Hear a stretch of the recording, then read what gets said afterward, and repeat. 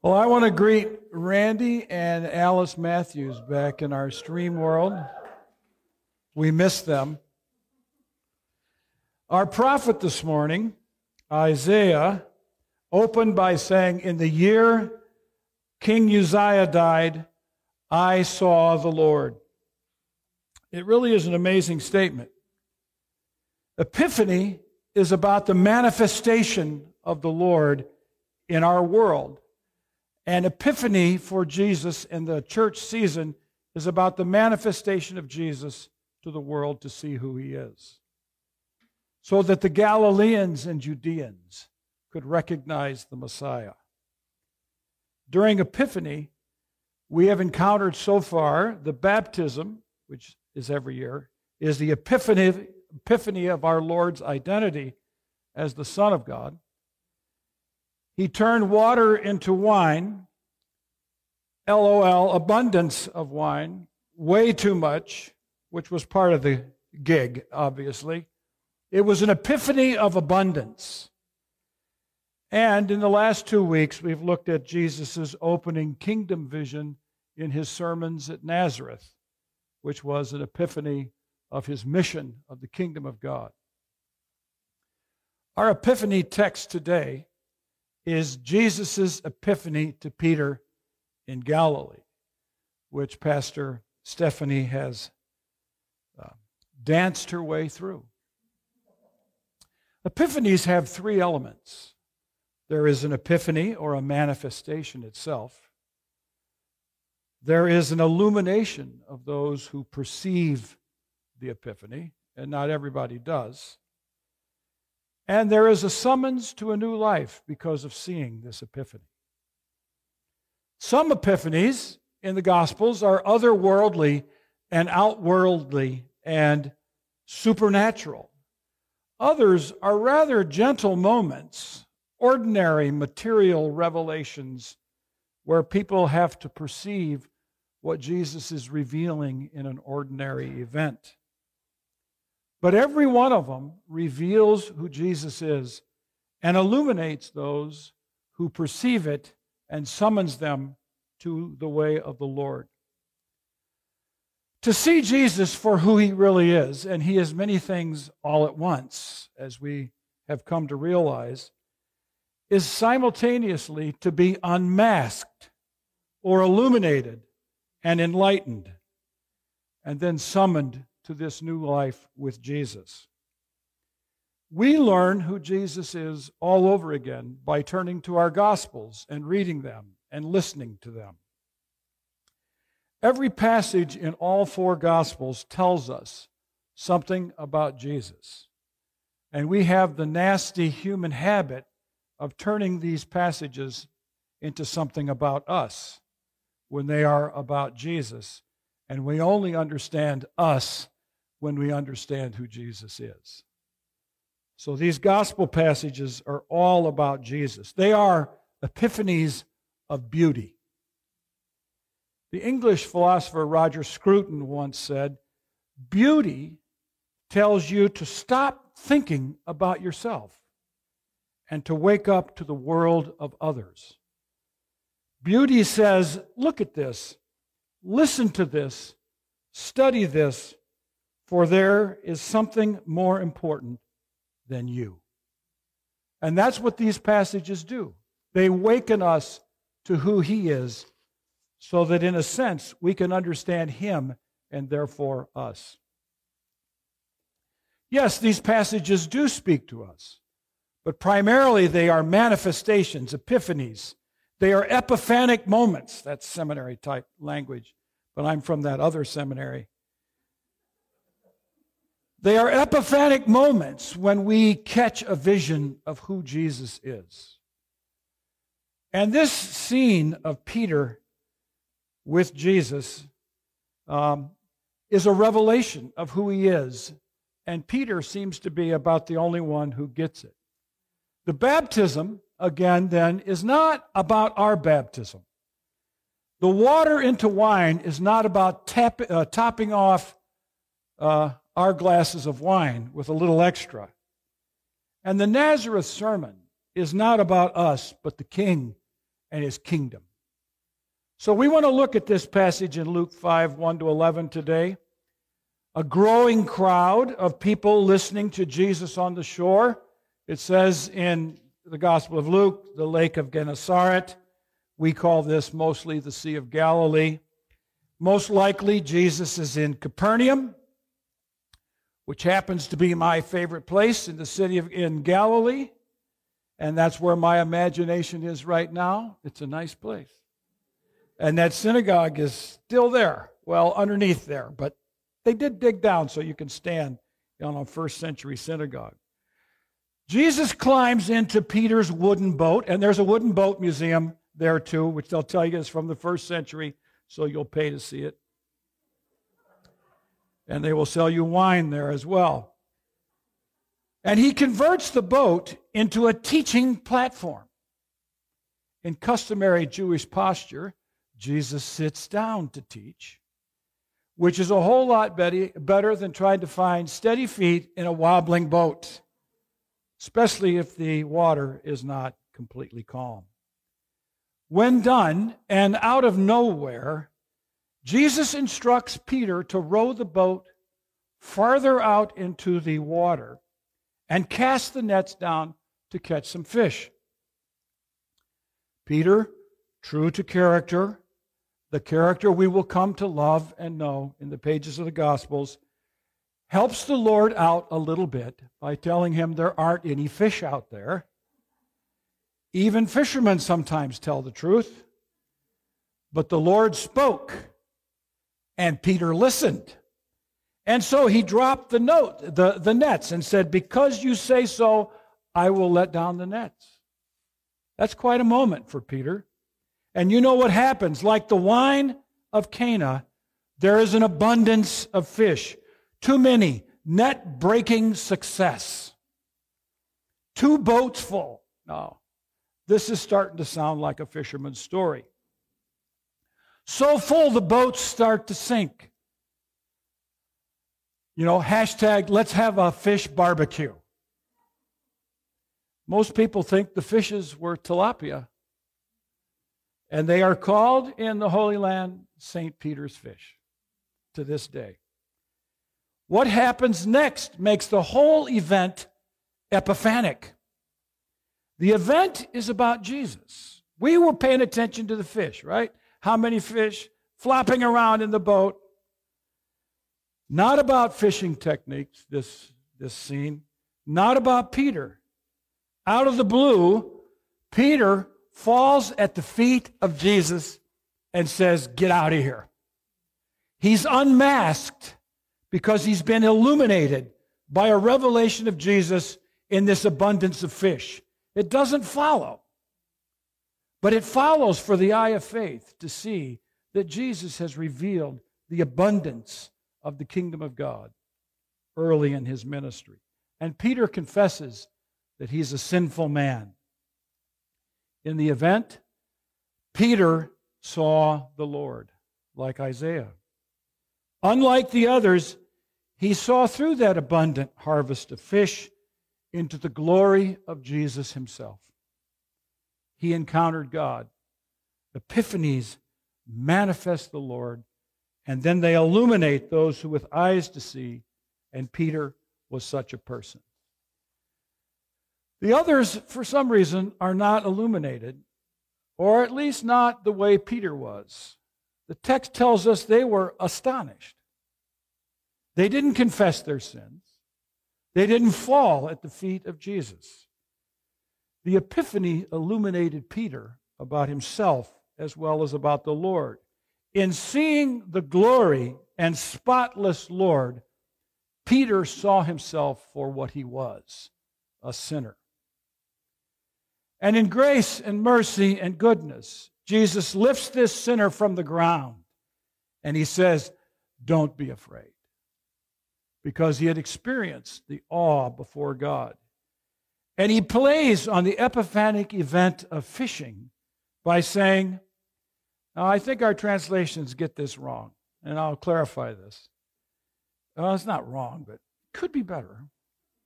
It says, you will fish. Doesn't it say you will fish? The word that Luke uses means to catch things alive. And it is often a military term, is when they take a city captive, but they leave everybody alive. So he tells Peter, you're going to catch people alive. That's going to be your ministry. I first learned this from a student 35 years ago at a seminary real close to here with the initials TEDS. His name was Greg Vidala, and he wrote this amazing paper on the significance of zogreo in the ancient world. And he's a pastor on the East Coast today, still catching fish alive.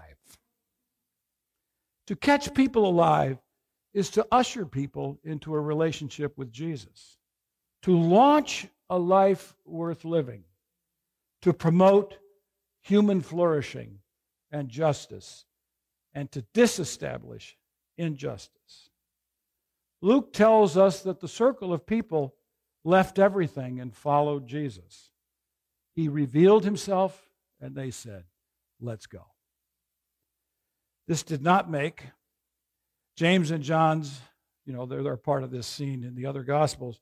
Their father was not too happy, Zebedee, that they had dropped their nets and left him to take care of all the work. But epiphanies manifest like this. They illuminate and they call us to a new life.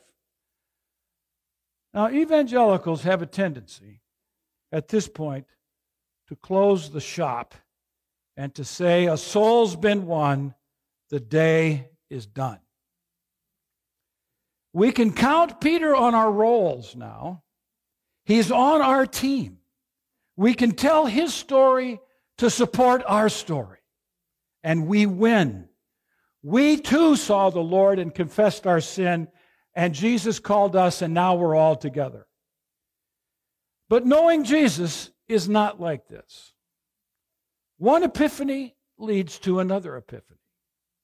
And the epiphanies will continue in Peter's life. And I want to explore these with you this morning. We can see how Peter's life witnesses to a profound reality about the Christian life. That Jesus calls us to ongoing epiphanies as Peter had ongoing epiphanies. Peter becomes what Barbara Brown Taylor calls, you'll like this expression, a detective of divinity. Peter begins to see divinity in all sorts of things in his life, and he begins to detect it. Think of Peter's confession. He's led on by Jesus by questions. Just answer my question. Who do you think I am? Peter blurts out, Messiah. That's the right answer. That's pretty good. No small confession. Makes him a Lutheran. He's now made the confession. But Jesus then gives Peter an epiphany that is blunted, and Peter's bursting confidence says, no way, man. Messiahs don't die. Messiahs get crowns. And Jesus turns that word on its head, flips Peter upside down, and says, this one does. And Peter, I know you saw the Lord on the sea, but now you're going to see something new about the Lord. We're going to the cross. And I want you to follow me. And this is exactly what happens in Mark chapter 8. Peter then begins to realize that catching people alive will mean calling people to follow a cross-shaped Messiah. You remember that Peter didn't think this dying Messiah was such a great idea. He had never heard of such a thing. But by the time Peter writes 1 Peter, Peter has so embraced the cross-shaped life, a cross-shaped Jesus, that he tells us in chapter 2 that we are to see him as an example that we should follow in his steps. He traces for us on the seashore how to walk, and he calls us to follow him.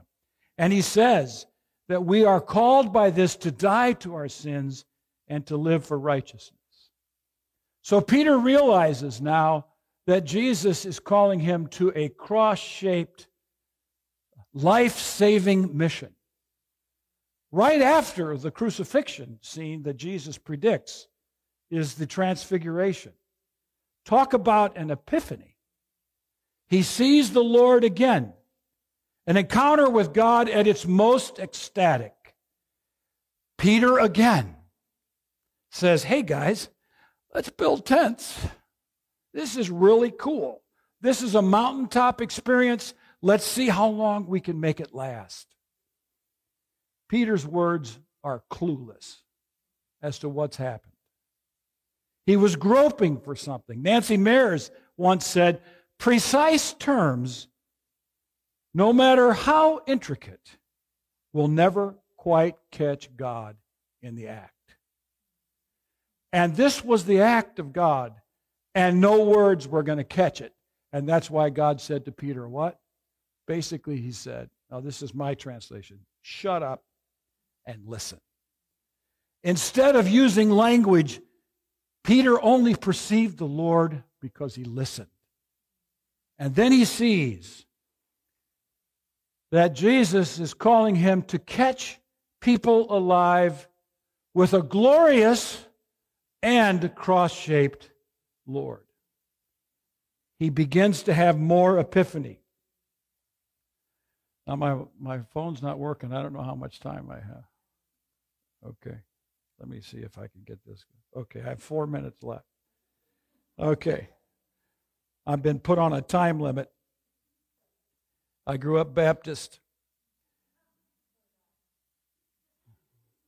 Think of Peter's denials. And then after the resurrection, meeting up with Jesus in Galilee. And there's another catch of fish in John chapter 21. It sort of sounds like John's version of Luke chapter 5. And Peter says, it's dark, it's early in the morning, and Peter says, it's the Lord. It's an epiphany. He sees Jesus. So pumped is Peter that he jumps out of the boat and he swims to the shore. And by the time the others get to the shore, there's a barbecue of fish for breakfast on the shore. An epiphany again. And Jesus summons him. But do you remember what happens in John 21? He says to Peter, do you love me? Do you love me? Do you love me? 3 times Peter says, I do, I do, I do. And they undo the 3 denials that have just happened. Peter learns as an apostle that though he is called to catch people alive and to usher people to see this glorious cross-shaped Lord, that there will be failure and there can be restoration beyond failure. And that's what Peter learns. Then we get into the book of Acts. I know we're now starting to transgress church calendar understanding of Epiphany, but I grew up Baptist, so I can do what I want.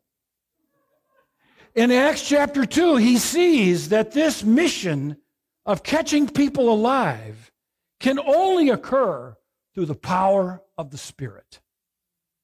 And then there's that amazing scene in Acts chapter 10, where Peter has this very unusual epiphany of the Lord lowering a sheet with all kinds of unclean food on it. And Peter, a Jew, tastes shrimp and pork for the first time.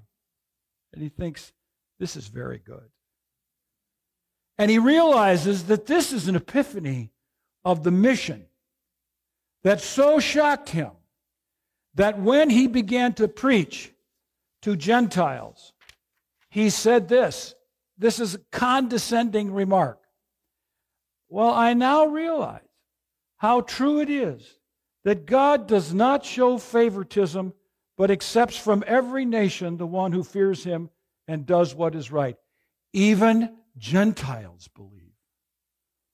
And now Peter's life-catching mission to lead people to this cross-shaped but glorious Lord through the power of the Spirit will mean for the rest of his life that he is also going to preach the gospel to Gentiles. And you know, Samaria and all the way around. Peter ends up in northwest Turkey preaching the gospel.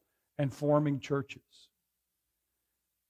We get stuck sometimes as evangelical Christians with the first decision, which is often an epiphany type experience.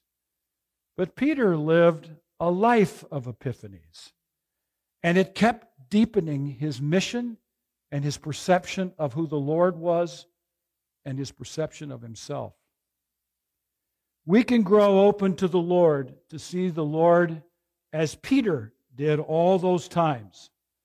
To swipe some words of my favorite novelist, Willa Cather, I love this line. She said that someone was on the right trail going west, for he had seen no other.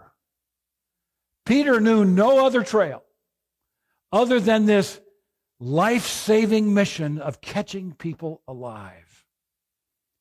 And he deepened it. And we are on the right trail when we follow with Peter for epiphanic moments. Each Sunday, when we read the gospel, do you notice that we stand when we read the gospel? Because we are witnessing that this is an epiphany. We can sit for the rest of the Bible, but when the gospels are read, we stand because we are going to see and hear the Lord. We can get on the trail for epiphanic moments ourselves if we regularly read the Gospels. Jesus will suddenly become visible to us in new and fresh ways, most of the time in gentle nods of the soul, but every now and then in fresh appearings. I'm done. I didn't know that happened at the end, so I'm sorry. We will be called like Peter to give up everything and to follow Jesus as if for the first time, all over again and again and again and again. That's the epiphany that Peter saw. Okay. That's again, I'm finishing, so sorry.